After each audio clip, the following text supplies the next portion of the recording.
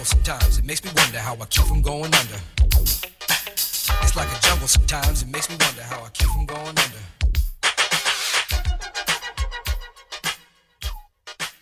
It's like a jungle sometimes, it makes me wonder how I keep from going under. Good morning. It is Thursday. In the Elm. It's hot as fish grease out here. People mad about it. Not me. I like it. Don't bother me not one bit. I hope everybody is well. Welcome to LoveBabz LoveTalk. I'm Babz Rawls-Ivy.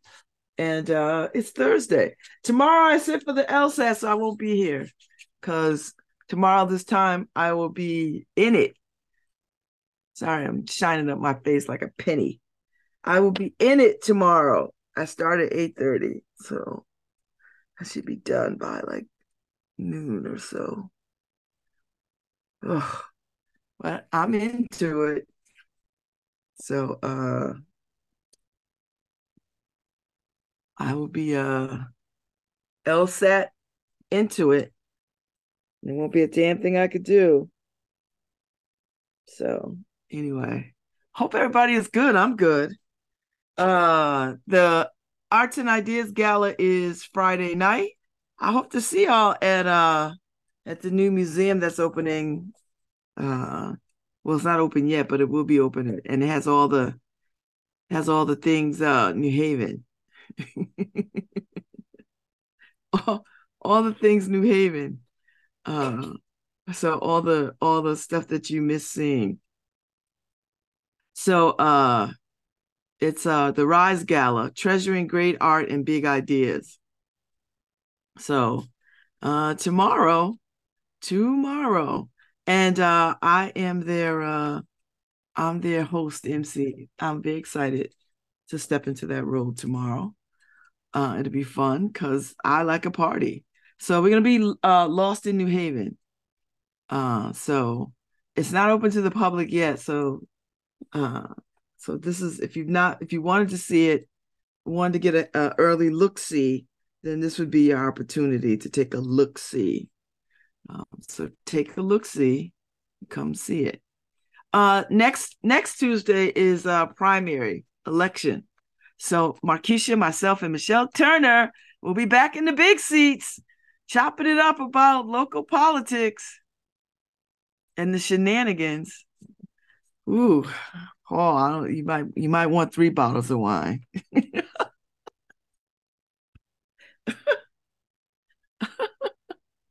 I have no idea. I don't even know what to say about this election. I don't even know what to say about this cast of candidates. I hope it's good. I hope it's a good election. I'm gonna say this again. 8,000 people in this city decide. 8,000. So if you feel like 8,000 is not enough people making a decision about something as important as who the next mayor is, then I would suggest you get your asses out there to vote. It's not enough to have 150,000 people registered and only 8,000 vote. You want to make a difference in your community? Get your asses out there to vote. You want resources allocated to the things that you find are important? Then you must vote. I don't understand why people don't understand this. Voting is not hard. You stand in line, and I'm making a huge judgment here. You stand in line for NBA tickets, Beyonce tickets, all kinds of tickets to ish, but you won't go to the polls, and there's hardly ever any lines at polls. They open at 6 o'clock in the morning, for God's sake, and they close at 8 o'clock at night. So you could actually go on your lunch break. It takes 5 seconds to vote. You gotta show your ID, get your little ballot, mark off who the hell it is you want to vote for, put it in the slot, keep it moving, and get a sticker. What the hell is wrong with people? 8,000 people decide. Is that how you really want? You think that's democracy? You think that's democracy? It's not. I mean, high five to the 8,000 people that actually vote, because I'm one of them. I've been voting since I was 18 years old. I've never in my life missed an election. Now, let me tell you something. There was moments when I was like, I don't like none of these candidates. And I felt the overarching desire to like not vote. Like, well, I'm just gonna sit on my vote because I don't like none of these people. And then I realized so many people went to their graves just for the right. They didn't go for a like. They went for the right. Do you understand what that means? The right to vote supersedes your damn feelings about a candidate. Exercise the right to vote. I don't care if you have to choose between Satan and Satan's twin brother, Lucifer. Make a damn choice. Exercise the right to vote. Because let me tell you something. There are forces out here that are working very, very, very hard. They get up early, early in the morning and stay up late, late at night to find ways to keep you from exercising your right to vote. And it looks like on occasion they are winning. So get your asses out there to vote. It's fat-free and it burns calories.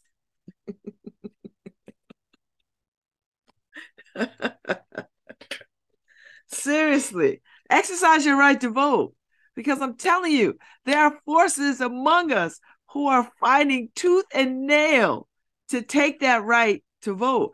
And I'm going to tell you something. Once they take that right, baby, it's going to be hell to try to fight to get it back. They've already gutted so much of the Voting Rights Act, and they're going to come with everything they have from now until they get it done. Because if you know nothing about the Republican Party, they are diligent. They're not the brightest, but they are diligent. They are diligent. They will work that playbook for centuries to come. And if we rest on our laurels,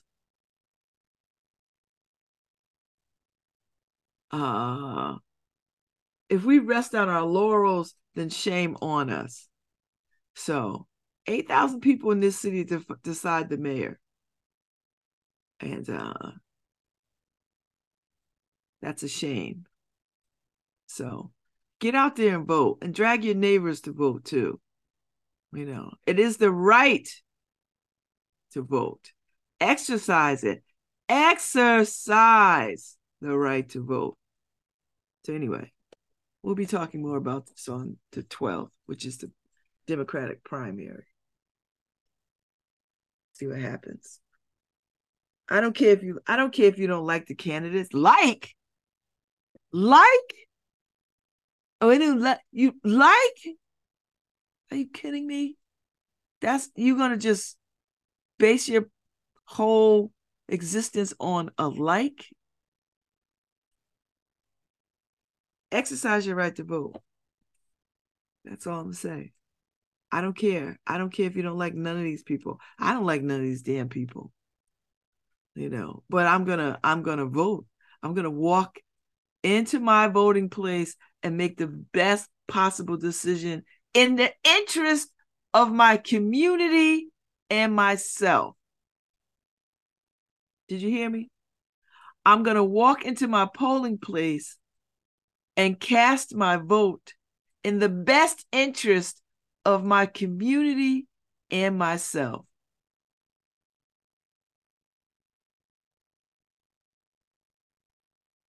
That's it. That's it. That's where I'm at. And I need people to get on board with this. I need people to get on board. I need people to get on board.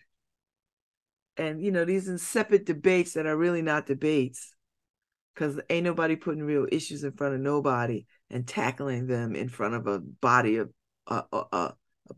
audience. Ain't nobody doing that. Right? What we have is, a pageant. You might get one or two things that might have some weight or some merit to them, but it's really a pageant. because nobody wants to get into the weeds of, because people, first of all, people have short attention spans and they want to be entertained. So debates look like just opportunities for entertainment. I don't care what debate it is, whether it's at the presidential level or the aldermanic level. It is all designed for entertainment. And I get there's some long sentiment about we should have debates, and we absolutely should have debates, but we're not having debates. We're having beauty pageants. That's what we're having. We're having beauty pageants, not debates. We're we might believe that we're asking them some hard-hitting questions, but they're going to spend their time deflecting and talking about stuff that don't got nothing to do with nothing, nobody's everyday practical lives. It's all, grand and nothing concrete, and because nobody wants to say anything that will compromise them or make them explain further what they meant. So we get these, you know what, for me, if the debate just handed them a mic and said, sing something from the American songbook, like 3 songs, you got to sing something from the American songbook, a rap song that you like, and maybe a country western tune. And do it in a nice outfit. Like, I want to see what you wear for evening wear. I want to see what you wear, to go kick it with your friends. And I mean, just make it that. I would have more respect for that, because everything else is just, it's just ridiculous. It's not a debate. It's just not a debate. I don't know. Why are we calling it? Call it what it is. It's a pageant. Come on stage, sit there, be polite. Don't really say too much because you don't want to be challenged. You don't want to upset people.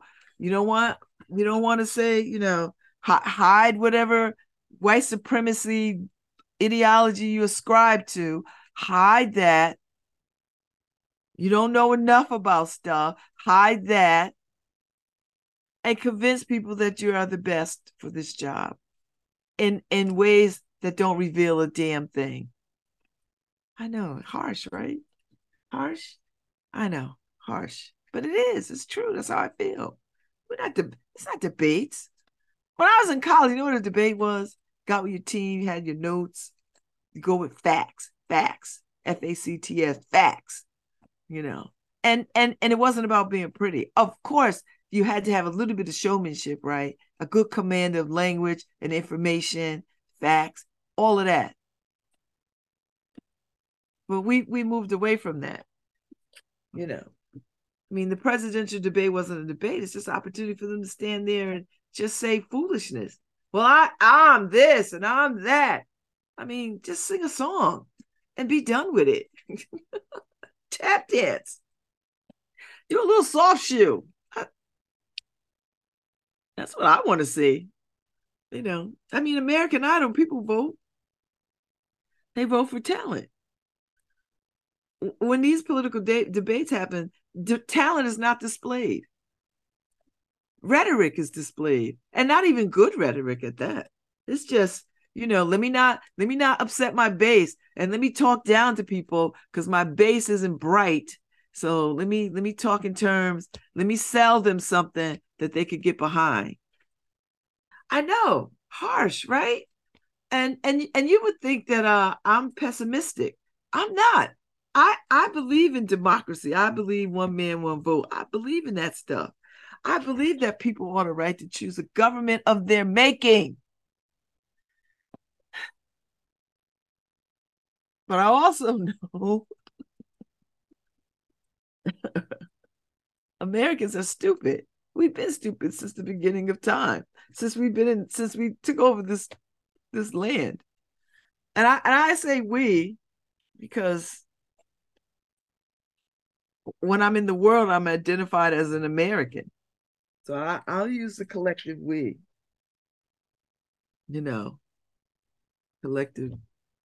Collective we. I'm just saying.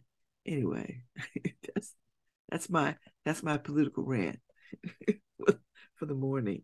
I'll be back. I got all the way up until November. to talk the ish I want to talk. I'm not kidding you. And thanks to all the people who listen in the morning, because y'all let me know the parts that you listen to, the parts that you hear, the parts that you like high five. I appreciate you. I appreciate you greatly. And to all the WNHH hosts who hold me in high regard and esteem. Thank you, Fly Tie and Marcy Lynn, once again, and uh, all the cats, the CCM people, uh, um, Preston and his partner for their show, Behind the Brand. So there's a bunch of folks that I dig. I listen to the Jazz Cat all the time because I like jazz. I wish he was on more, to tell you the truth. Like I wish he could be on at like 6 a.m. Like that would be such a cool thing to get up in the morning and I mean, I could listen to jazz anywhere. Like I got a whole I mean, I have Spotify, for God's sake. I can listen to jazz at any time. But I just like the way Stan the Man curates his music. I just like it. He thinks deeply about the stuff that he wants to play, and it's always so good. So I could listen to Stan the Man more than once a week. I'm just saying. I'm just saying. I'm just saying. I'm just saying. So at some point, LoveBabz LoveTalk is gonna get a little makeover. We're gonna get a whole new look, and a little bit of a different feel. I don't actually. I don't think this is my anniversary this month. I don't think so. I think my anniversary is like Black History Month, because I think Paul was like, let's put the Black people on a Black History Month. I know if he's listening, he's probably cringing.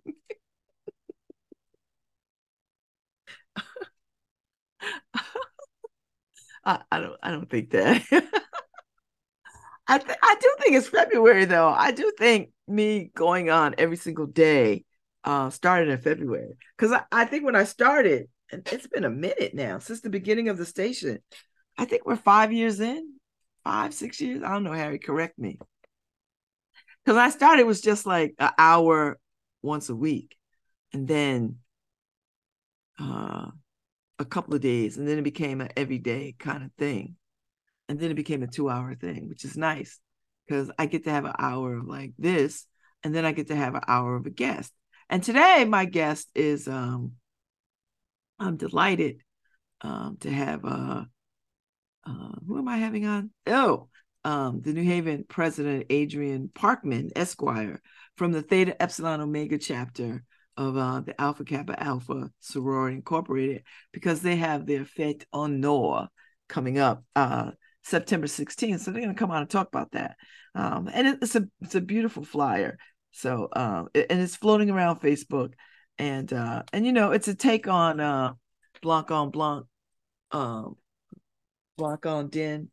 It's a take on that, which is a worldwide phenomenon where you gather some people, they buy a ticket, they got to set up to some specifications, white, tablecloth, table chairs, and then they're text some unspecified, unknown location where they have to meet, set up their table, and then the party commences.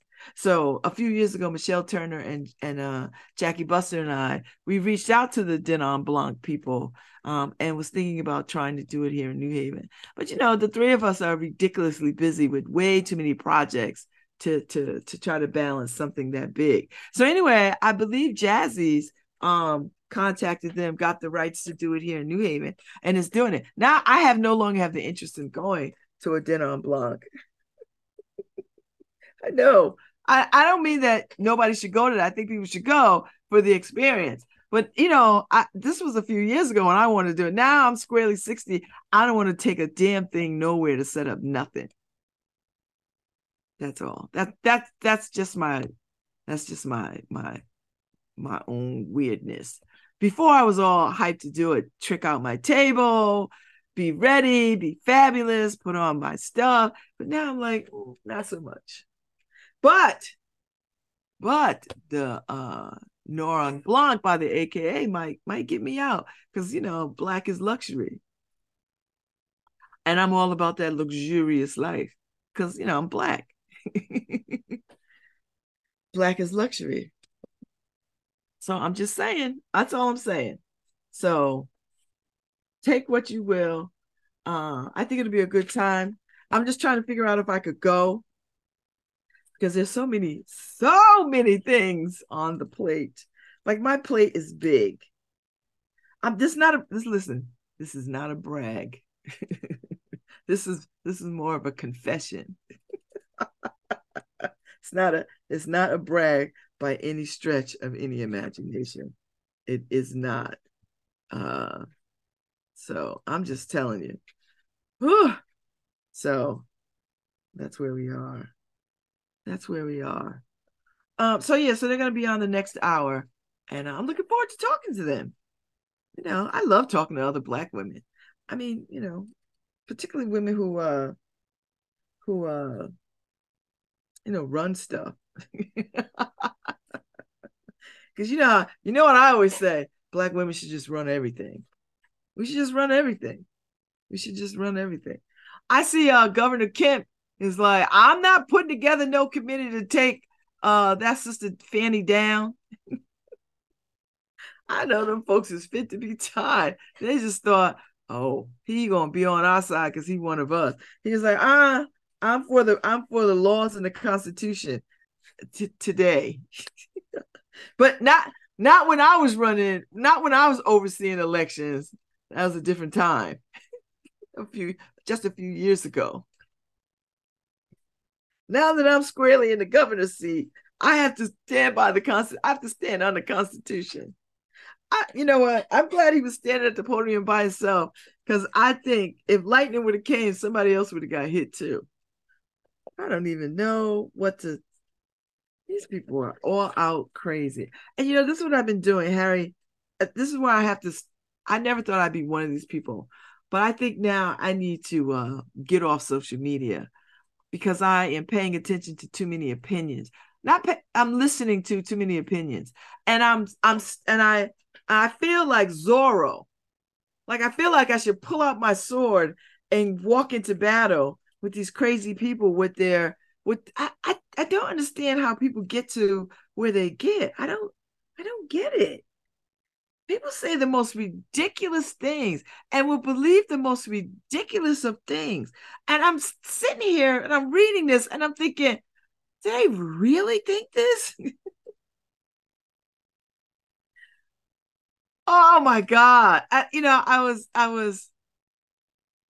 was engaged in a friendly conversation with somebody who I don't even know. This brother went up there who I can't think of his name, but he was one of the ones that Diddy gave their publishing, right, gave them back their published stuff.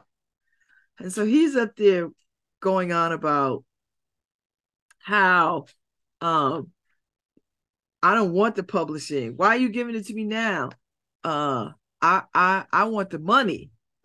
And then he's going on to say this is why he didn't give it back to us because he was being, a humanitarian, giving money to Jackson State. I mean, he was just going on to this whole rant, and it just was very personal.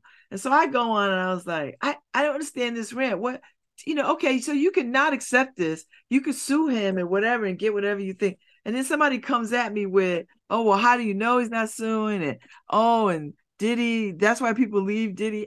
People are so wholly invested in celebrity life that it just blows my mind.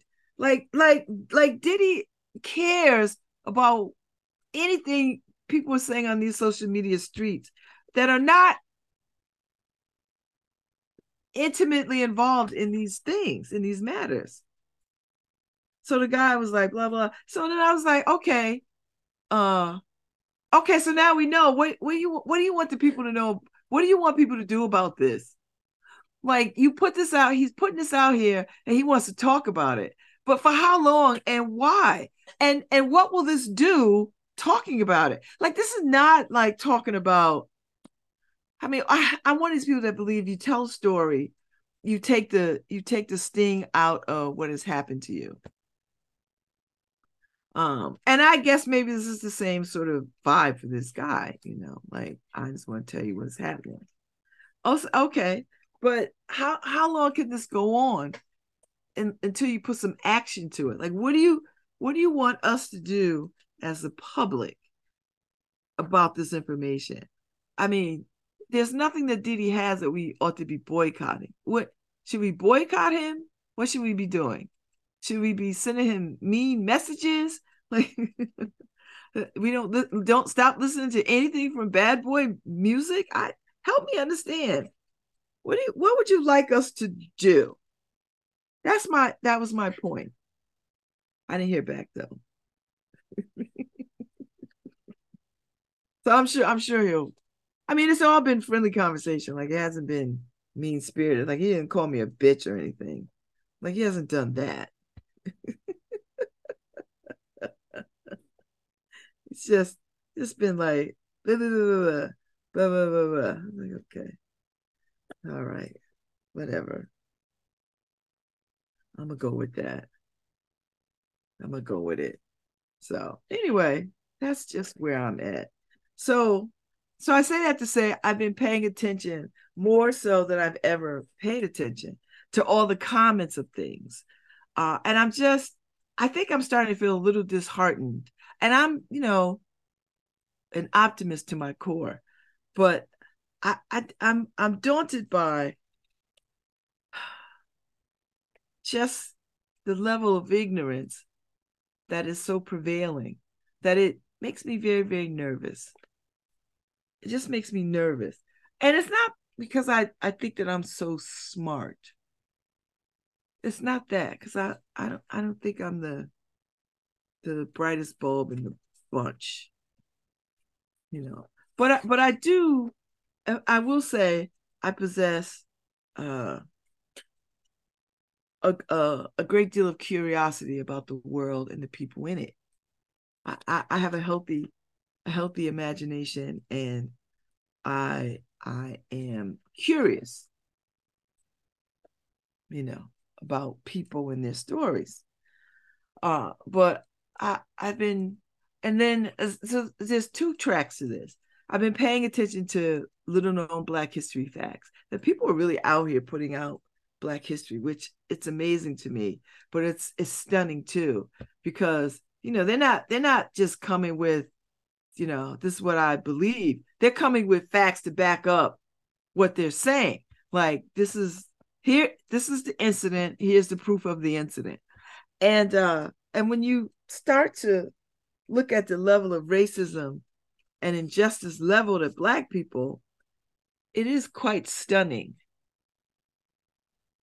when you start to lay it all out piece by piece, century by century, of what has been done. And then you come to realize that white people have no idea. They have no idea the handiwork of their ancestors, of what was done. So they have no awareness of it. And so the forces that have awareness are trying to shut down anybody else from having a real awareness and factual information about what was done to Africans in America and indigenous people that were already here. Beyond, the story of, the basic ones that you already know that they're willing to allow to be taught. But there's so many other stories that are documented that are just ripe for the teaching. And the more that I learn, the more I'm like, I get it. They don't want people to be united around these stories. Because then, and this is what I believe, because then rap artists and other artists would draw from a full story about who we are in this country, and that we wouldn't have to sink to the lowest levels of what was told to us about who we are as a people, and that the keeping it real mentality is not really keeping it real. It is keeping us hostage, right, to a narrative that is not true, right? So, because I believe when the people know their history and their story, they act accordingly. They act accordingly when you know from whom you came and from whence you came. So that's a level of empowering that you don't want to have if you are in a correctional mindset, right? Like, and by correctional, I mean if you in a jail them mindset about Black and brown people, you don't want them to be empowered. You don't want them to stand in their history. You don't want them to know that people were resisting from the moment that they were taken from the shores of the continent and brought here. There was resistance every step of the way, that we didn't just get here and lay down and just like, oh, massa. No, people were resisting at every turn forever and ever and ever. But those are dangerous stories to tell. And if you tell those dangerous stories, guess what happens? People get empowered. No, we no longer see ourselves as inferior and substandard, that we can elevate our artistic value above and beyond what was told to us. That if it wasn't for Black people in the world, Europe would still not be washing their asses and speaking languages, learning how to read. They wouldn't have universities or libraries because it was Black people that created universities and monetary ways to trade. It was Black people that ruled the world first.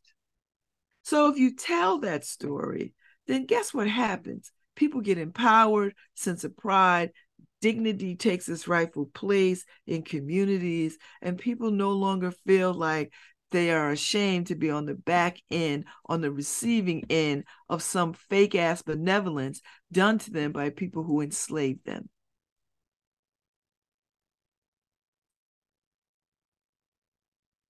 To be pro-Black is not to be anti-anything except white supremacy. And you don't have to be white to do the work of white supremacy, because the work of white supremacy is ingrained in the very fabric of this country and in all the documents. It is enshrined in the Constitution. It is enshrined in the Bill of Rights. It is enshrined in every law in this land. It is. So an empowered people is a dangerous people. And you don't got to look to America to see that. Just look at Taiwan. How much freedom they want from China. They want to be free. Look at Ukraine and all those countries that used to be USSR. They want their freedom. You get a taste of freedom, you cannot go back. You can't. You can't. What does Frederick Douglass say? Education makes a man unfit for slavery? It does. I'll go you one better, Frederick. And empowered and educated, empowerment and education makes anybody unfit to be a slave. Empowered just means you have freedom to grow your mind and think beyond the boundaries of somebody else's limitations for you. You know, that's really what that is. That's what empowerment is. You know, that you take the tools in front of you and you use them accordingly to further your dreams. You know, we should be teaching ways that children can be imaginative in school, not teaching to a damn test. What is that? Why? That doesn't measure anything. We should be teaching kids to be imaginative, to dream, to look out. There should be windows in every classroom so kids can look out and daydream and imagine. I wonder what's over there. I wonder what it feels like on a cool day to be outside running through the fields. That's what we should be teaching. Not this. Okay, we got to get these test scores up. We're going to take away your recess. We're going to cut your lunchtime because we need you sitting chained to this desk, figuring out 1 + 1 is 2. and reading. Bob jumps over Jill and Jane runs down the hill. and all the land is full of plan, and ha ha ha we go, right? Ugh. I'm just saying. Imagine if we taught imagination. Listen, who's excited about the Rolling Stones putting out new music? Am I the only one? Mick Jagger's like 80 something years old. And he's still out here, you know, getting it in. And he's a new dad too. Men could do that stupid mess. Women are not about it. I don't know no woman who wants to be a mother at 80 years old.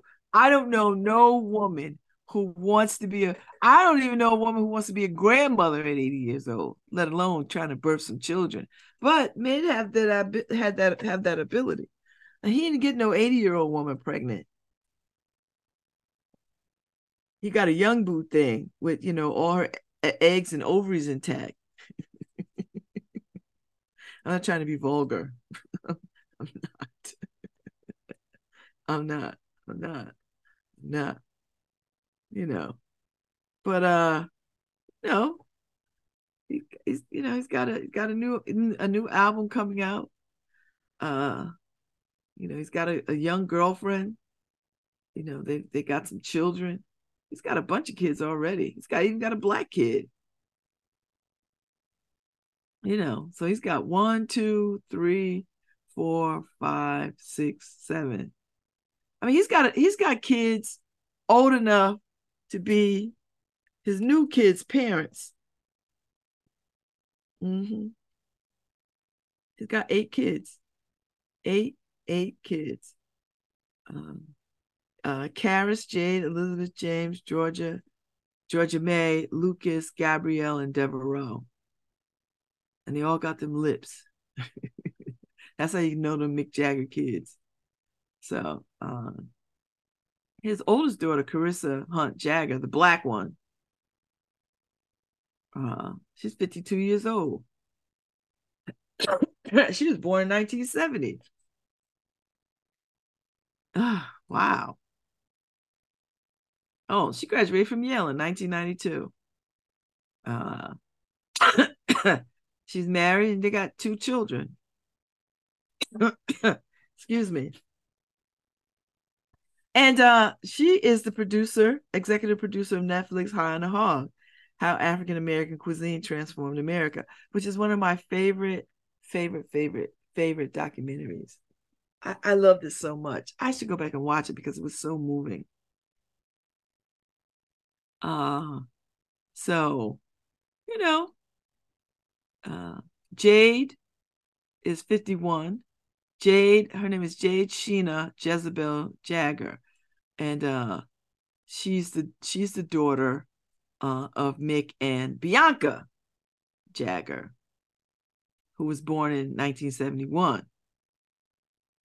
So, because Bianca and Mick were married in 1971 and divorced in 1978. They were only married for 8 years, but they seem to be legendary. That marriage seems to be still in the forefront of people's mind. So she's a jewelry designer. She's a mom with 3 kids. She's got a couple of kids with, a longtime partner, former partner, and then she's got a husband, and she's a grandmother. Whew. Okay. So yeah, so she talks about her father has 8 children with 5 partners. And so they all meet up for the holidays in the Caribbean. And then sometimes they go on the road with the Rolling Stones. Some of the kids go on tour with their dad. Elizabeth Scarlett Jagger. And I guess, she's the daughter with Jerry Hall. So of course she would have Scarlett. And she was born in 1984. And Jerry Hall married Mick Jagger in November of 1990 in a Hindu ceremony in Bali. And then they divorced in 1999. So he got he averages about 8-9 years with women. And that daughter is a model for Terry Mugler. So they had one kid together. Okay. So they're all close though. And then there's James Leroy Augustin Jagger. He's 38. Another kid with Jerry Hall. He's not as good looking as everybody else. He looks like his mother in a weird sort of way. He was born in 85. He's a musician. Maybe that's just a bad picture. Then Georgia May Aisha Jagger. Another Hall Jagger baby, 1992. She's a model. They all got them lips. Gabrielle Luke Beauregard Jagger, 25. This one, fourth wife. Oh, this is still with Jerry Hall.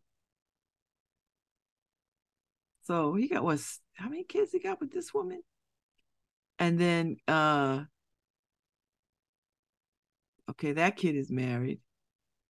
And then yeah, so all right, and then Lucas Maurice Murad Jagger is 24. And this child is the mother is Brazilian lingerie model Luciana Jimenez Murad, was born 1999. So he's 24. Good grief. So fashion-y kind of person, traveler, spends time in Budapest, Hungary, Milan, that kind of stuff. Caught his father's Rolling Stone show in Madrid. Okay. They get together. Devereaux Octavian Basil Jagger is 6. Got them lips. 8th child, born 2016. This kid's mother is American ballerina Melanie Hamrick. So let's see. So Mick was 73 when this child was born, and his mother is 29. Oof. Okay. And then that's the last kid, right? I think that's the last kid. Yeah. So, okay. So he's got a bunch of kids, 8 kids. That's a lot of kids, Mick. But, they get together, they do their thing. So he's got a black kid. I mean, it's like the Rainbow Coalition over there.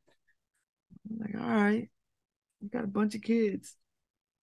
And it's a lot. But, God bless him.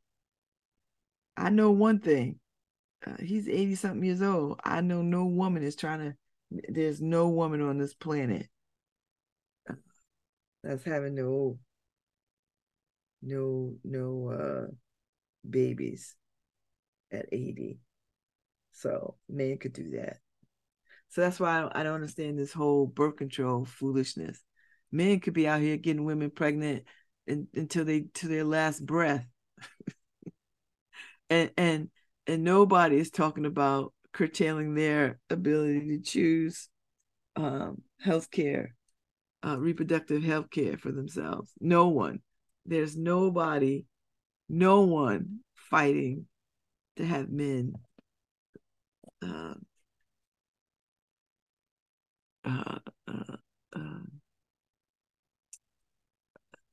permanently altered to well, it's not even permanent.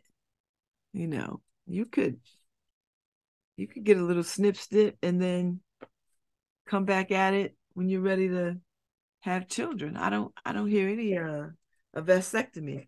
I don't hear anybody touting that as a real option. I just hear the loud cries of hatred of women and agency over their bodies. I don't hear anybody saying to men, I don't see no legislation on any floor of any house in any part of this country that says all 13-year-old boys should have a vasectomy and then prove their parental fitness to get it reversed when they're ready to marry and have children. Marry and have children. I don't see anybody with signs of that up at abortion clinics. Maybe that's what I'll do. I'll put a sign up. This is what I'm proposing, that any male child at the age of 13 ought to have a vasectomy. And when they have passed tests proving their parental fitness, and with a proposal of marriage in hand, that they could get it reversed. Right? That just seems way more logical to me than trying to blow up abortion clinics. I mean, if you really, I mean, that's akin to swimming upstream and finding out what the problem is. Well, the problem is men and sperm. It's not women. Women are the receptacle of the sperm. Men are the makers of the sperm. Wouldn't you go to the manufacturer? Wouldn't you go to the manufacturer before you went to the person who is like buying the, you know what I mean? Like, why aren't we having these conversations? Because we live in a highly patriarchal society that hates women, and they don't want women to breathe without men saying, okay, you could breathe.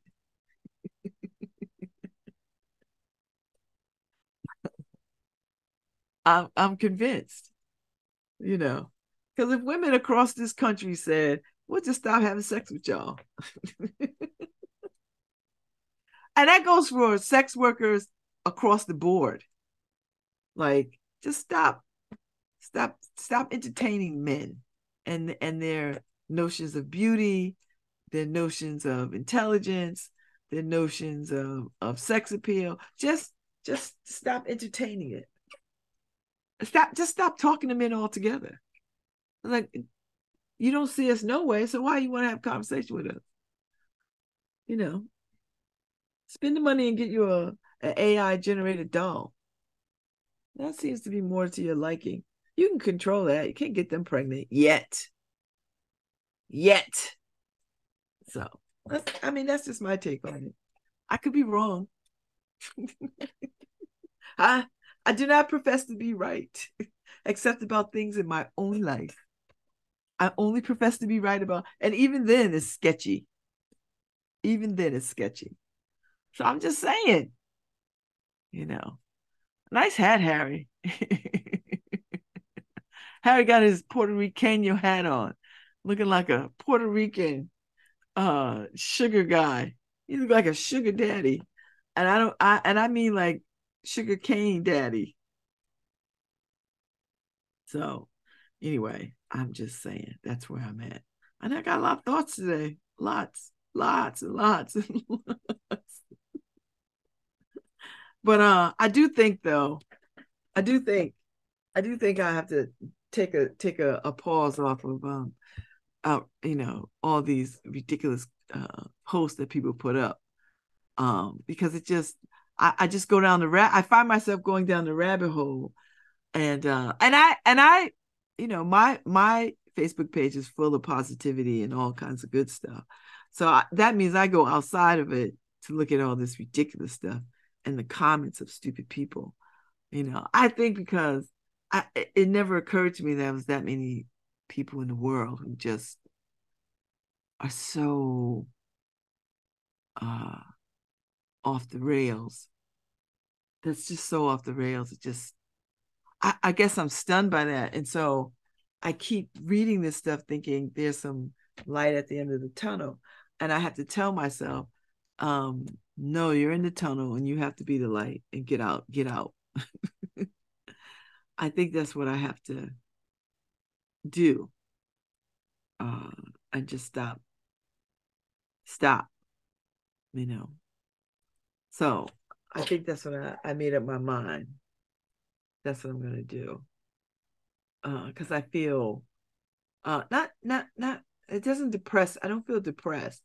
I think I'm in the anger, annoyed state, and I don't want it to go further, even though I've engaged. But it was a friendly engagement with this last guy. But I think that's it for me. Like, I think I have to pull up from, having these conversations with people.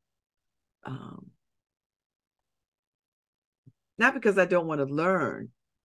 I just don't have the energy to sift through that level of foolishness, to get to some, to make some connection around. Let me tell you why you might be. Let me get you to think about something a little differently than what you currently think about. Rather than just saying people are wrong, and they are wrong, and they are stupid. But if you could, I don't want to spend any more energy trying to educate and reorient people to a different truth. I don't feel uniquely called to that. I just don't. So I think it's easier to just let people wallow in their ignorance, and it's deliberate and willful on so many levels. I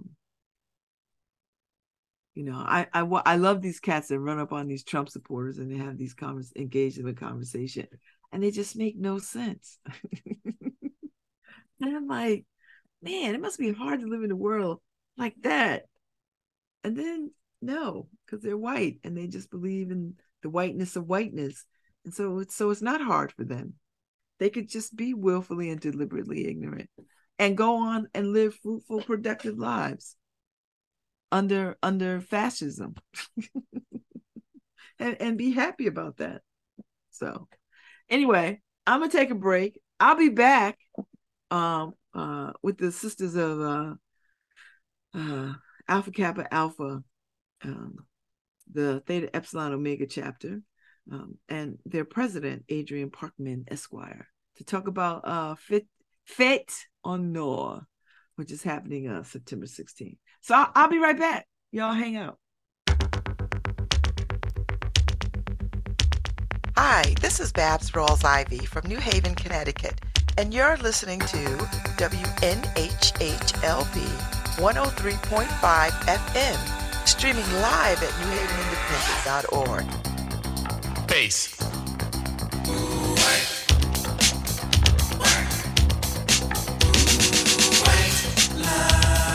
Vision, dreams of passion,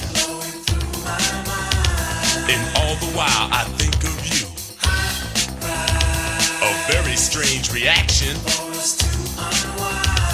The more I see, the more I do. Something like a phenomenon, baby. Telling your body to come along, but white lights blow away. Blow, rock it, blow.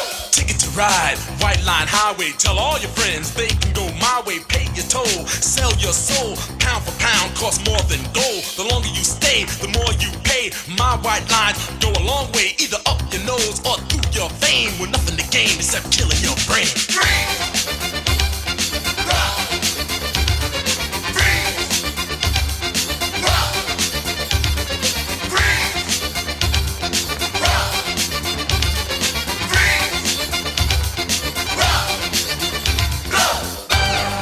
Higher, baby.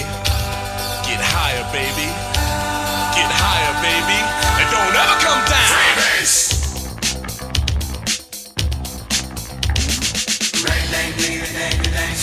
Ring dang diggity dang dang.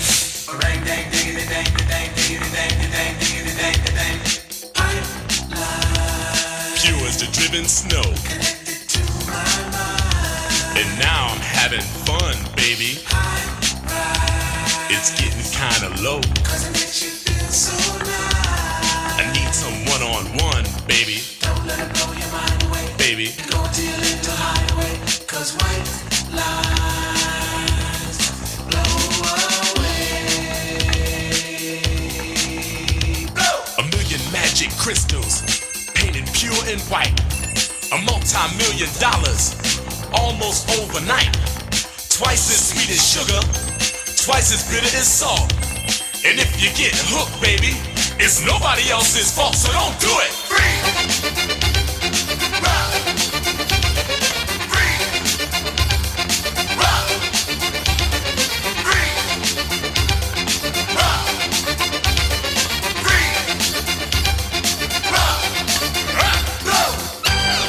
Higher, baby. Get higher, baby. Get higher, baby. And don't ever come down. Freebase!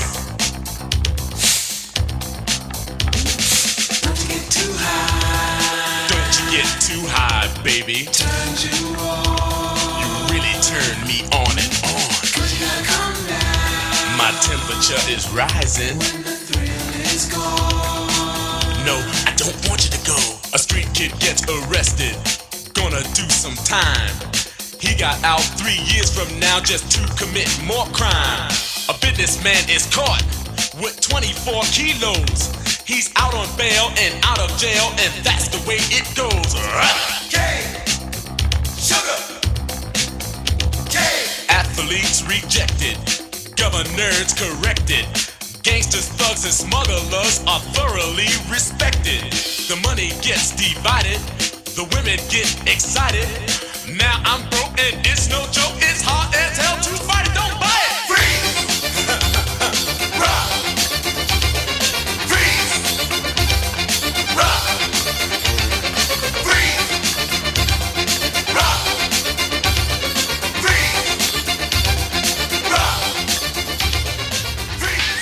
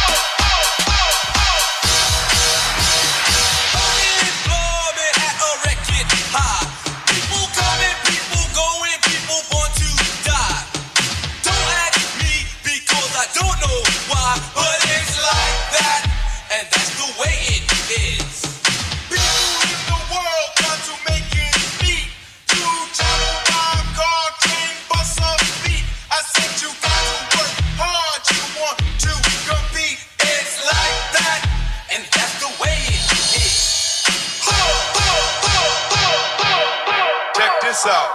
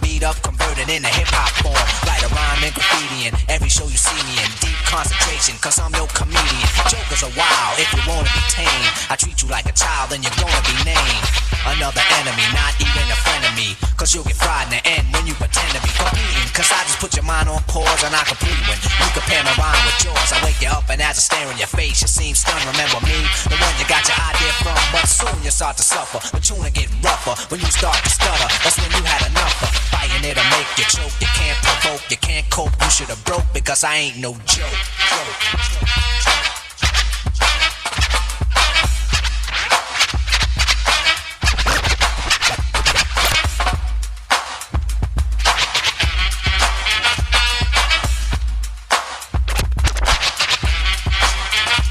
I got a question, as serious as cancer.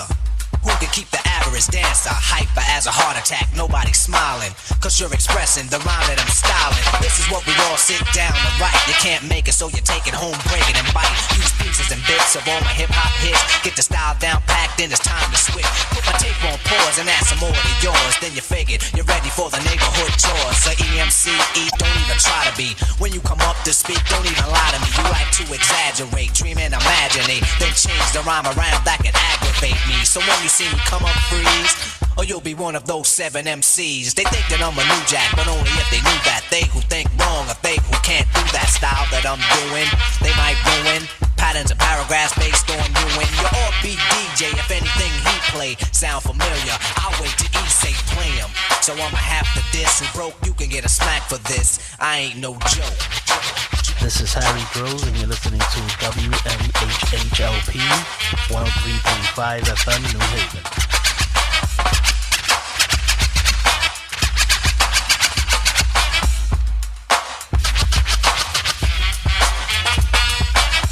Hold the microphone like a grudge. Be a hold a record so the needle don't budge. I hold a conversation cause what I invent, I nominated my DJ the president. When I'm I'll keep a freestyle going steadily. So pucker up and whistle my melody. But whatever you do, don't miss one. There'll be another rough rhyme after this one. Before you know it, you're following and fiending, waiting for the punchline to get the meaning. Like before, the moral of my story I'm telling. Nobody beats the art, so stop yelling. Save it, put it in your pocket for later. Cause I'm moving the crowd and be a rectificator. No interruptions till the mic is broke. When I'm gone, then you can joke. Cause everything is real on a serious tip. Keep playing and I get furious quick. And I take you for a walk through hell. Freeze your dome, then watch your eyeballs swell. Guide you out of triple stage darkness. When it get dark again, then I'ma spark this microphone. Cause the heat is on. You see smoke in the finish when the beat is gone. I'm no joke, no joke, no joke.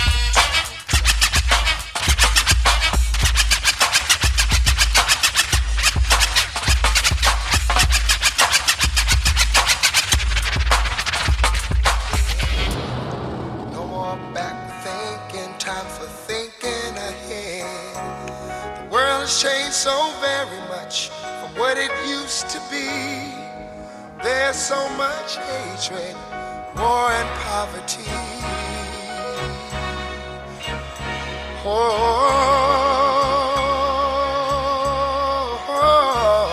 Wake up all the teachers, time to teach a new way.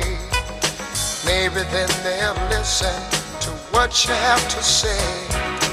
They're the ones who's coming up, and the world is in their hands. When you teach the children, teach them the very best you can. The world won't get no better if we just let it be. Na na na na na na na. The world won't get no better. We gotta change it now. Just you and me. Wake up all the doctors, make the old people well. They're the ones who suffer and who catch all the hair. But they don't have so very long before their judgment day. So won't you make them happy before they pass away? Wake up all the builders, time to build a new land. I know we could do it if we all lend a hand. The only thing we have to do is put it in our minds. Surely things will work out, they do it every time. The world won't get no better if we just let it be. Na, na, na, na, na, na, na. The world won't get no better. We gotta change it now, just you and me. Yeah. Change it, yeah, change it, yeah, just you and me. Change it, yeah, change it. Do it alone, do it alone. Need some help, y'all.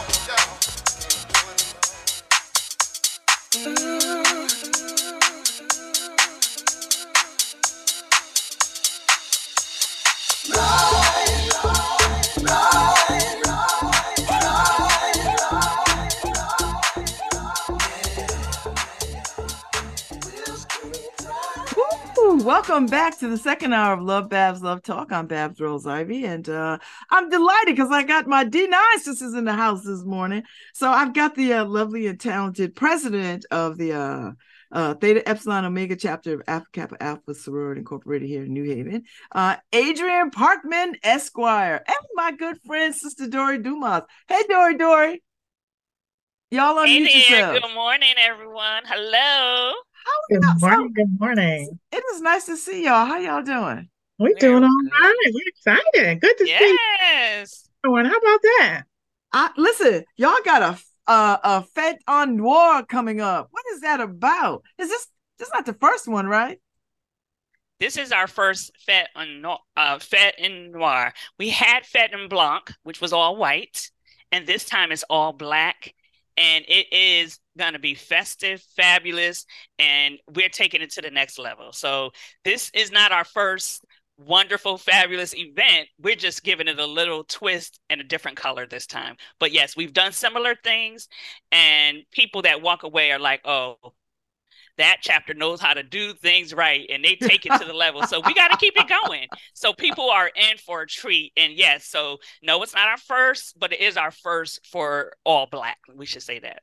Okay. All right. So tell me something about the Theta Epsilon Omega chapter. How long have you all been in New Haven chapter?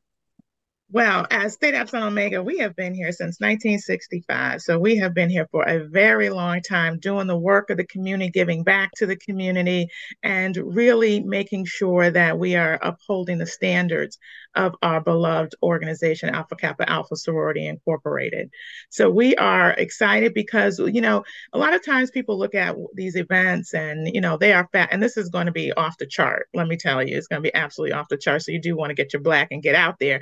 But just know that these dollars that we are raising go to so many important programs. And this one in particular to support our childhood hunger initiate power packs. And the whole point of this is we know childhood hunger is a issue. And it's an issue in all of our communities, and that does not escape New Haven as well.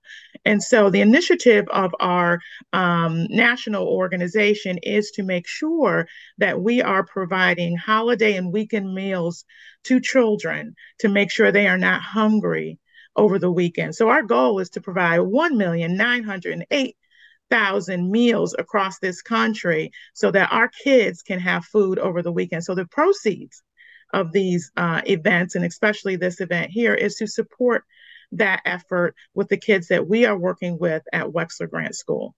Wow. Well, now I gotta go right now. That's what you gotta be. I can't have kids hungry. I gotta go now. And Babz, I'll say that our events and all of our events, and as you are a member of the Divine Nine, you know that most of us, when we're doing these events, we do and we will continue to help with scholarships, help with community efforts, and all the things that are needed in our community. But I am extremely proud of our national initiative because, especially through COVID, a light was shined even brighter on how much food insecurity is in our communities, how many people right next door could be right in our communities are hungry. And that's a real thing. And that fact that long weekends and holidays, when these children go home, we know that that's a fear that they're not going to have any food. So to address that is huge. And we've already had a huge impact through our partnership with Wexler Grant. We started it last spring. And so to have these kinds of funds to come in to support something that is so needed and really will have an impact. I mean, this is huge. Scholarships are huge. All the senior citizen programs and things we do and all the financial events are just as important. But when you talk about every day, children going home and not knowing when they're going to have a meal, but they're going to have this pack for the weekend and they won't be hungry. That's huge. So, I mean, when we say party with a purpose, when people think about it, so yes, we're going to make it fabulous. We have really taking it to the next level. But when people come, they should walk away saying, and I also helped to do something very important that's going to be impactful in our community. So we're partying real big time, but with the purpose. All right, so tell me, what's the gist of the event? Like, so when I buy my ticket, what happens? Go ahead, Adrian. Yeah, when you buy your ticket, you're going to have a ticket to a voyage. You're going to have a ticket to something absolutely fabulous. So depending on, we have levels of tickets. So, it's a secret location because that's what we do. We want to have the element of surprise. So you get your black. So this is your first step, right? You got to be ready. So you're going to get your black and look all silky and grown and sexy, as we like to say, and looking just fabulous in your black, and you purchase a ticket. So we have 3 levels. We have our first level, which is $125 donation, and that includes open bar from 7 to 8. You have a cash bar after that time, hot hors d'oeuvres. You're going to have a full buffet and some additional surprises. You move up, right? Oh, and surprises there will be, of course, because our committee who does always and will on this time do a fabulous job. But you move up, right? You can go to a VIP.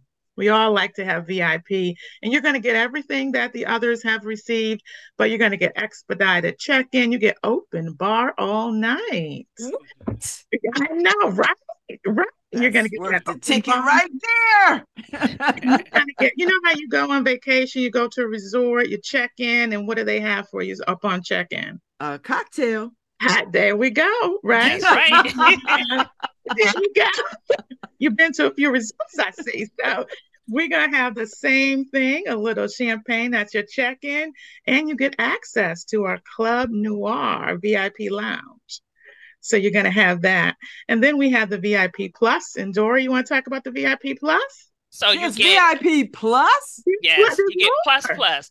And with that, you're going to get like a wonderful gift bag, which is going to have fabulous things. You're going to be treated royally. And so like we want people to have the plus to say, oh, okay, now I see why I need to do that. And really we're going to be catering specifically to them as well. But let me tell you, everybody that comes, even general admission, is going to have a fabulous time. And when I say we have cigars, we have 2 DJs, we have live music. We're not doing one little thing. It's like levels of things. But when you're VIP plus, you get, of course, because you're plus and you're VIP, you're going to get the extra special little touches. But throughout, and I will say this, and I will match this with any organization. When I tell you about our decorating team and the things that they're doing and the wows, the pops, the things that are going to make people like, just want to take pictures and enjoy the vibe and come with some really good, fabulous vibes, we have that team. So everybody's going to feel special. But if you are VIP plus, you just might feel a little extra love from us. But that's because, that's what you do when you're VIP and you're plus. But everybody's going to get like really, really a wonderful experience. And we don't stop. It's throughout the night. We have little things coming throughout the night. And I think from the first 2 that we had with our all white, we have already set the stage. So people are coming, okay, what are they going to do this time? And I think that's important. Like we all, myself, you, Babz, Adrian, we're all in other organizations. There's a lot of fundraising events and we all support these events. But I like that our chapter really thinks about what would make me feel like coming out that night, spending that money, getting all dressed up is worth my time. And we take that in consideration. So we say, okay, everything we can do, we are doing. So, and our team is just thinking outside the box and really wanting people to walk away with, oh, okay, that was why they charged that. And that's why it was worth it. Yes, for the purpose of it, but yes, for the experience as well. Oh, I love it. So how long did it take you to come up with this idea? What's the planning process like? So we started this. I'm in the organization, so I know how long it takes to plan stuff. So a couple of years ago, when we first did our Fête en Blanc, we wanted, there's the dinner en Blanc, but that's a lot of work. It's a fabulous thing and everything. That's a lot of work. People loved it. They loved some parts of it and some things they did not, like having to trek through with all your stuff in your hands so we were like, no, we're going to give this the AKA version. We're going to give it where we keep it like, so we have it at a secret location. We have the different touches. We have all of the festivities and the fabulousness of it, but you don't have to work for it. You just come looking beautiful and having a great time. So we started that a few years ago. We wanted to give it our own spin, the AKA version of that. And so we wanted all white. So we were doing it in June and we did one in July, setting off the summer season. But now we're getting ready to set off the fall season and we're like going to do all black, but the same type of energy and vibe, still fabulous. It's still a secret location, still all of the wonderful pop-ups and wonderful things you would see, but not having to set your own table, bring all your stuff, bring your, you know. So I was gonna ask. There's none of that, because that's. I mean, as much as I love dinner I've done blog, it. I It don't was want to fabulous, drag but it was stuff. a lot of work. You don't work for this one. You just come and enjoy. And you know, Black folks, we don't want to drag our best dishes. And stuff. I mean, we just.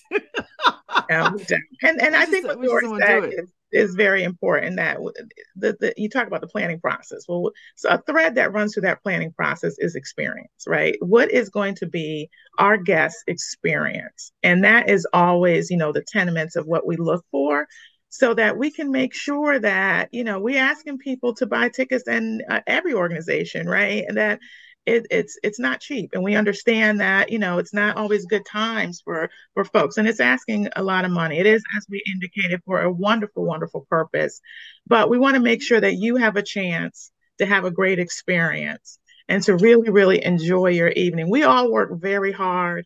We all give a lot. And so this is a time to come and just, you know, have a great time and enjoy and meet new friends and really, really come together as a community. So I know this will be a huge success. Do you start thinking about next year's event, like, and if this is as good as I know it's going to be, do you do it again, or do you do another variation, right? Because there's so many organizations and so many people having to do things, we have to plan at least a year in advance. Sometimes we start a year and a half in advance of already starting to think what would 2024 look like. One, for contracts and to have premium spaces and things like that. So you have to plan well in advance. Our committee actually started this like probably a year ago, thinking about, okay, so what are we doing? What does 2023 look like? We're already planning for 2024. And we do go on like the feedback from our guests and our members. Like, did people really enjoy it? What can we do? Should we do this again, or should we give it another spin? So we take all of those things in consideration, and feedback is very important, not just from ourselves, but mainly from our guests. Like, did you enjoy that experience? What else would you like to see? So as we're starting to think about it, and many of us go to a lot of events, not just in Connecticut, but in New York and other places. And sometimes we're like, that was really good. So we may start even trying to incorporate some other things that we see, because we're always trying to think outside the box. We don't ever want our largest event to be just a regular old event. I just got to come out and drag myself to another thing. No, we want it to be an experience, fun. And when you leave, it was worth your time and you had a great time, but you also had all the wows, the pops, and just the AKA version of let's have a fabulous time. I love it. I love it. So Adrienne Parkman, you're the president of the chapter. And I know that can be a lot of challenging moments, because we are in a time where we have to react to so much that is happening to us. And I'm always struck by the level of commitment that Black sorority women have to community. How do you stay focused in this moment, in this climate of so much pushback? Oh, and there's so much pushback, but I think you hit the nail on the head. You said Black women, right? What we do is service. Service is our ministry. It's who we are. I think it's through our upbringing, and to really not get distracted, because it's easy to get distracted by detractors. To stay focused on the mission and the purpose and why we are here. I always say that, you know, we're not here as people for ourselves, just as our ancestors didn't do what they did for themselves. They did it for the next generation. So we have to continue in building those blocks to make sure that our future, our kids, our babies, those out there that are in need, get what they can. So what I do for me is to always stay focused on that, because you can easily, and you know, in these times, get, you know, discouraged, you know, unmotivated, and just like, you know, what difference am I making? You are making a difference. And I know that as Black women, as community, we all have it in us. And if we work together and keep pushing that dime, we can make a change. And it's hope. It is that piece that, you know, I personally will never lose sight of, hope, because once you do that, then, you know, it's game over. And so for me, there is so much out there to do. And again, the effort that I put in is not even a quarter of what, our ancestors put in. So if they could do what they did to make those changes during those times with the circumstances they're in, we're in a much better situation than I can give as much as I can give to make sure that the future is better for all of us. Thank you for that. I will say appreciate that. Adrienne, as a leader, sets the tone, right? So you hear what she's saying. And when she comes into the meeting, a lot of us, we have hard days, work weeks, whatever. But when you come in and you have somebody that's leading that has that kind of energy, that comes in with that mindset, it kind of really trickles down to everyone else. So, I mean, again, many of us are in several organizations, and I think Black women have always been in the front, leading, taking care of our communities, uplifting our communities, doing the things, but to do it with like-minded people, to do it with women who have the same interests and goals, as for any of the sororities, I think that just gives us that extra push and that extra motivation, because we know that the need is so great in our communities.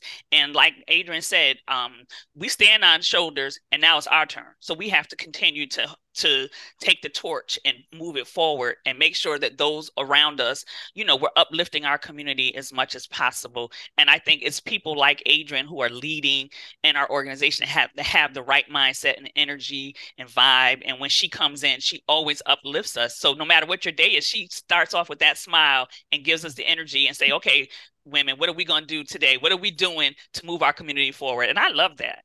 I love it too. Are you both struck by, I'm still struck by, I'm a member of Delta Sigma Theta Sorority Incorporated. I'm still struck by people who don't know that we exist. We're over 100 years old, and the majority of the Divine Nine is coming up on 100 years old. Are you struck by the fact that folks don't know that we exist and what we do? Oh, you're always struck by that. And I think, we've all been pushed into the spotlight recently. And, we got to take advantage of that. But there is always this look of confusion, like, what is this? And where have you been? Oh, we've been around. We've been doing the work, right? So now all of a sudden we're seen, right? And with that, of course, comes greater responsibility, because you are being seen, you are now being looked at. So we are no longer in the shadows of others. I mean, we've never been in the shadows amongst ourselves, but now that comes greater responsibility. So that is that we really got to show up and really show them what we have been doing and what we have the capability of doing and the capacity of doing. But it is always very, interesting now that all of a sudden you hear and you see a whole lot of other people talking about the Divine Nine, and we're not new to this, we true to this. I love the fact that the world got a real sense of the Divine Nine, because now we have a Madam Vice President of these United States who is a sorority woman from Howard University. Like, you can't get any Blacker than that, right? Like, you just can't. So and don't forget our Supreme Court justice either. And yes, and we got a Supreme Court justice who is my soror. So the world is getting a double dose of, or a big dose of what this Divine Nine is looking like, and that we're not a secret society. Like, we are out front and live. Exactly. I have to say that my recent experience, which I always have, like maybe a little bracelet, a little necklace, something that, I'm not even aware. I just wear it, and I'm at different places in different settings, and white men, women, people, oh, you're a member of Alpha Kappa. Like, they know our colors, they know our symbols. So I'm starting to see more of that recent. Sometimes it takes me aback, because I'm like, oh, okay, so they know who we are. So I think it used to be a time they were like, what is this sorority stuff? But not so much nowadays. I'm starting to feel like more and more, especially in certain areas. If you are in an area where the Divine Nine is very active, or if people are paying attention, like who, especially around the election, when we came out in full force, all of the sorority Divine Nine came together. People started recognizing, oh, they have some power. Who are these people? What are they doing? What are they about? But recently I have been very surprised by more and more people recognizing, and I'm not even aware, because I'm always having a bracelet or something on, and I'm not, even conscious of it. And people will say, oh, doctor's office everywhere. So Exactly. people And the start to difference, of recognize. course, is ours is a lifetime commitment. It's not just Yes. an undergrad commitment. Yes. So that's Exactly. that confusion. Like, what do you mean you're in a sorority? You're, Yeah. north of 25. What are you talking about? And, so to help people to educate that it wasn't, just something that you did on 4 years on a college campus. The real work continues. Girl. Well, girl, it's a lifetime. So I think that's a surprise for folks too, because most don't have that experience. Yes, I think you're absolutely right. And I tell you what else I'm struck by, Adrienne and Dory, is that that these Divine Nine organizations are still thriving, that people still want to join and have access to these institutions, these organizations. I'm honored, and I'm also in awe of the fact that it still speaks to young women. Do you know what I mean? Like, I'm 60 years old. I understood when I pledged in 82. I knew it was a different day, but when I see these young sisters and brothers coming through with so much commitment to it that rivaled my own commitment, I'm just in awe of that is still very relevant and necessary. And it totally is. And if you think about that, what is that draw, right? Because there's a narrative out there about our people. And so when you see Black professional individuals making a difference in their community, there's a draw to that. This is a different narrative that the world does not paint about people that look like us.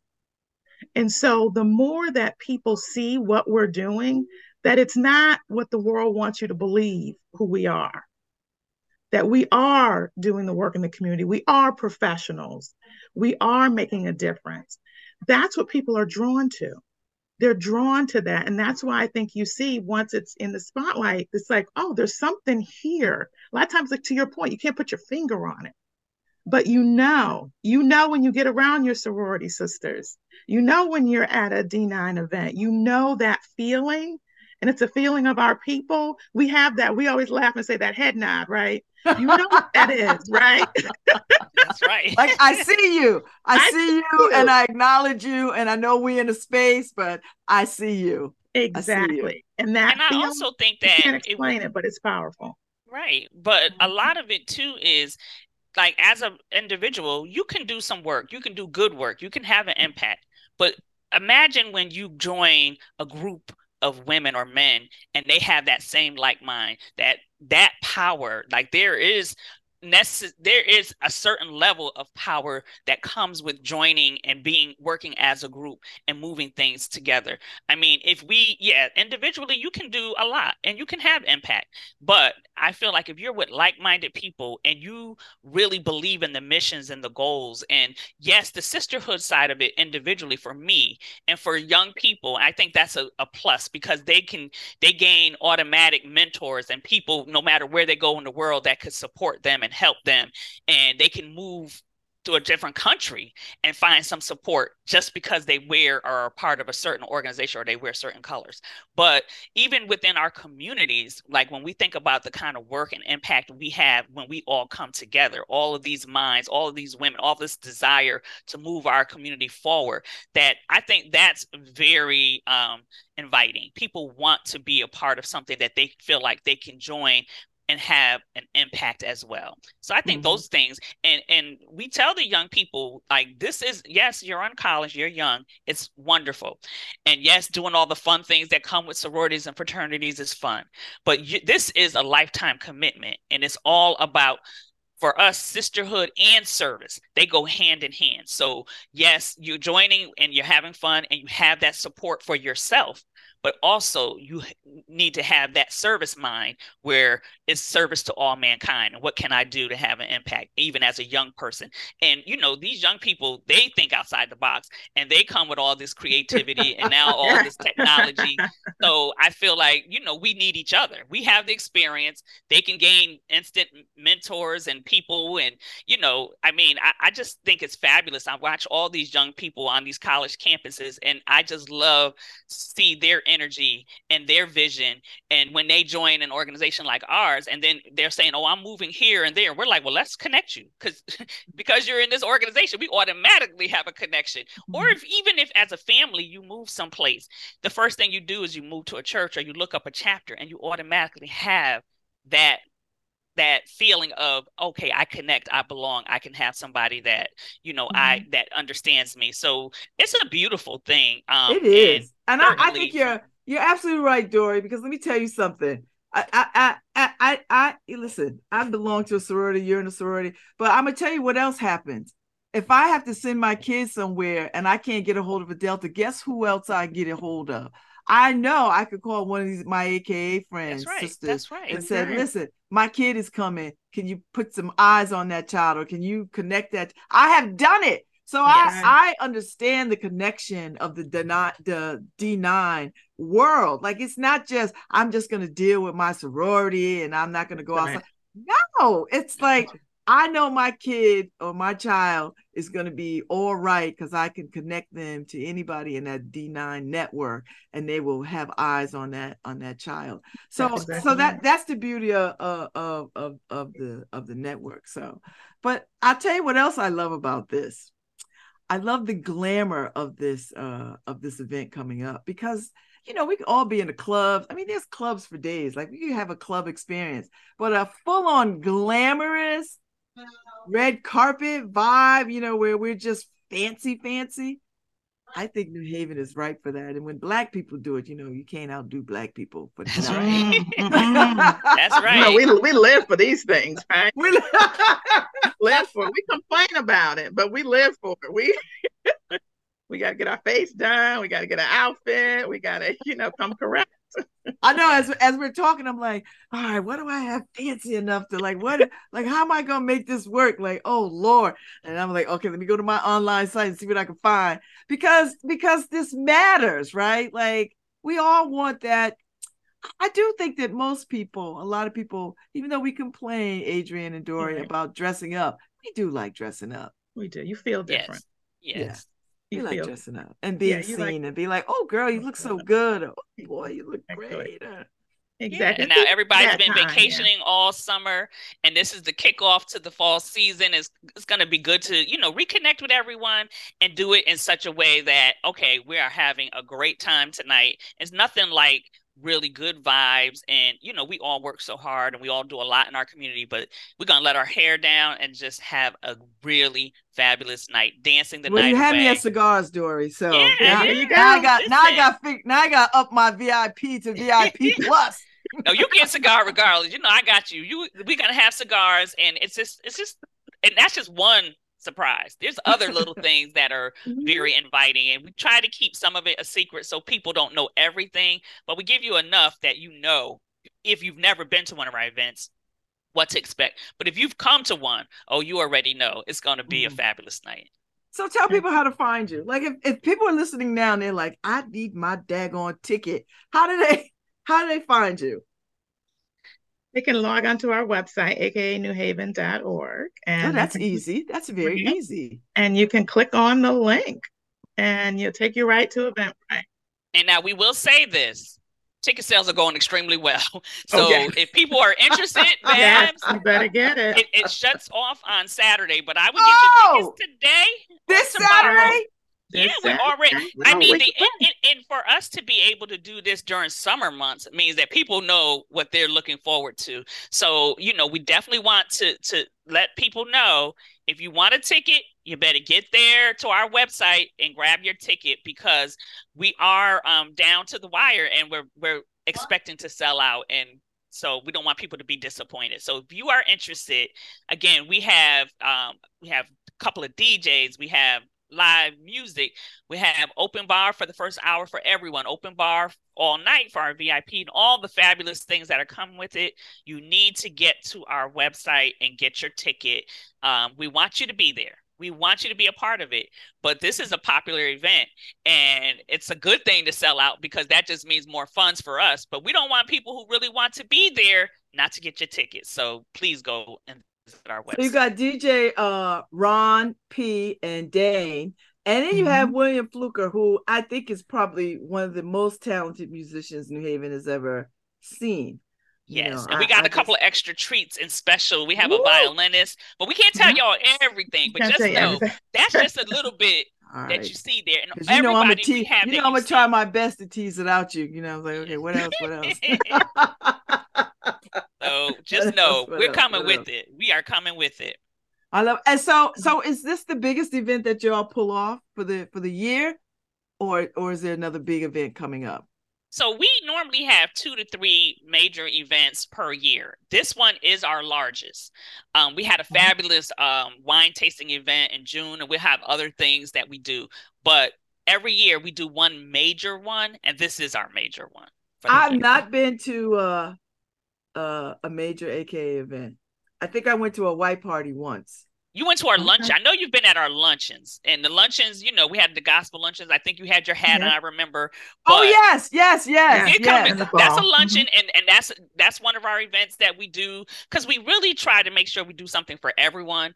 And we do have, people who don't necessarily want to dress up or come out in the evenings, but they'll come out in the afternoons. So that attracts a different crowd as well, which is something that we enjoy doing, and a lot of people enjoy those events as well. This is not that. You will not be sitting down, and you will be partying. You will be having a good time. So yes, our luncheons are fabulous. People enjoy them. As you saw, we draw a big crowd for those as well. And they're always very successful. But this one is our largest of the year. And so we pour in everything into this. And, although I think all of our events are fabulous, this one is next level. Okay. And again, remember the purpose. We're partnering with Wexler Grant School, and we're feeding the children.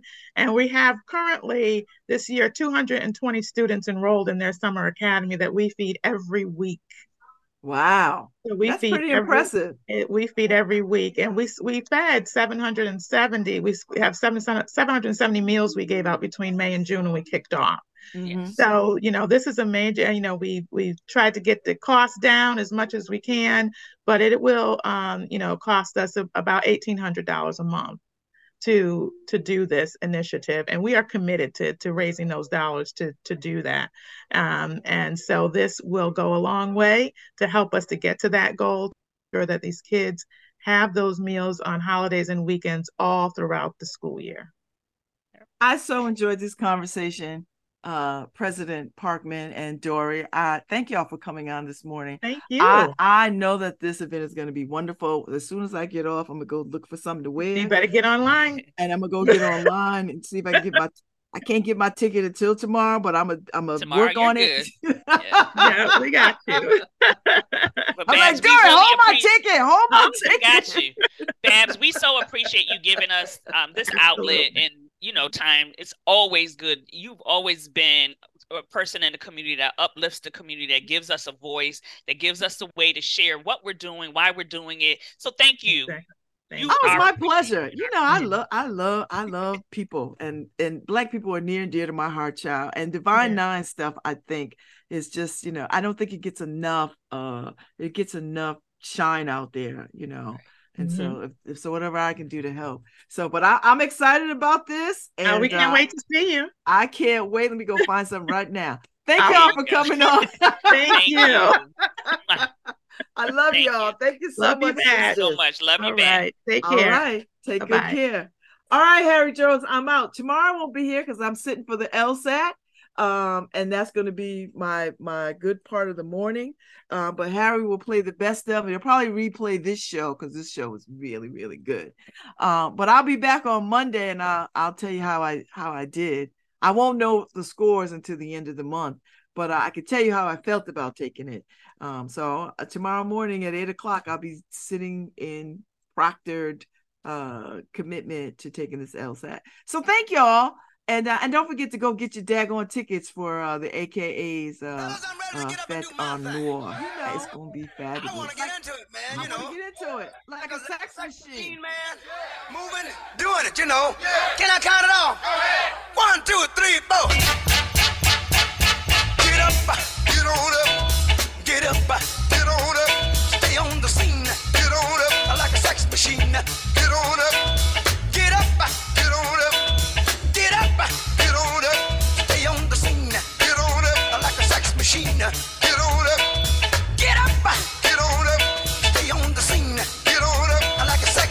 Wait a minute.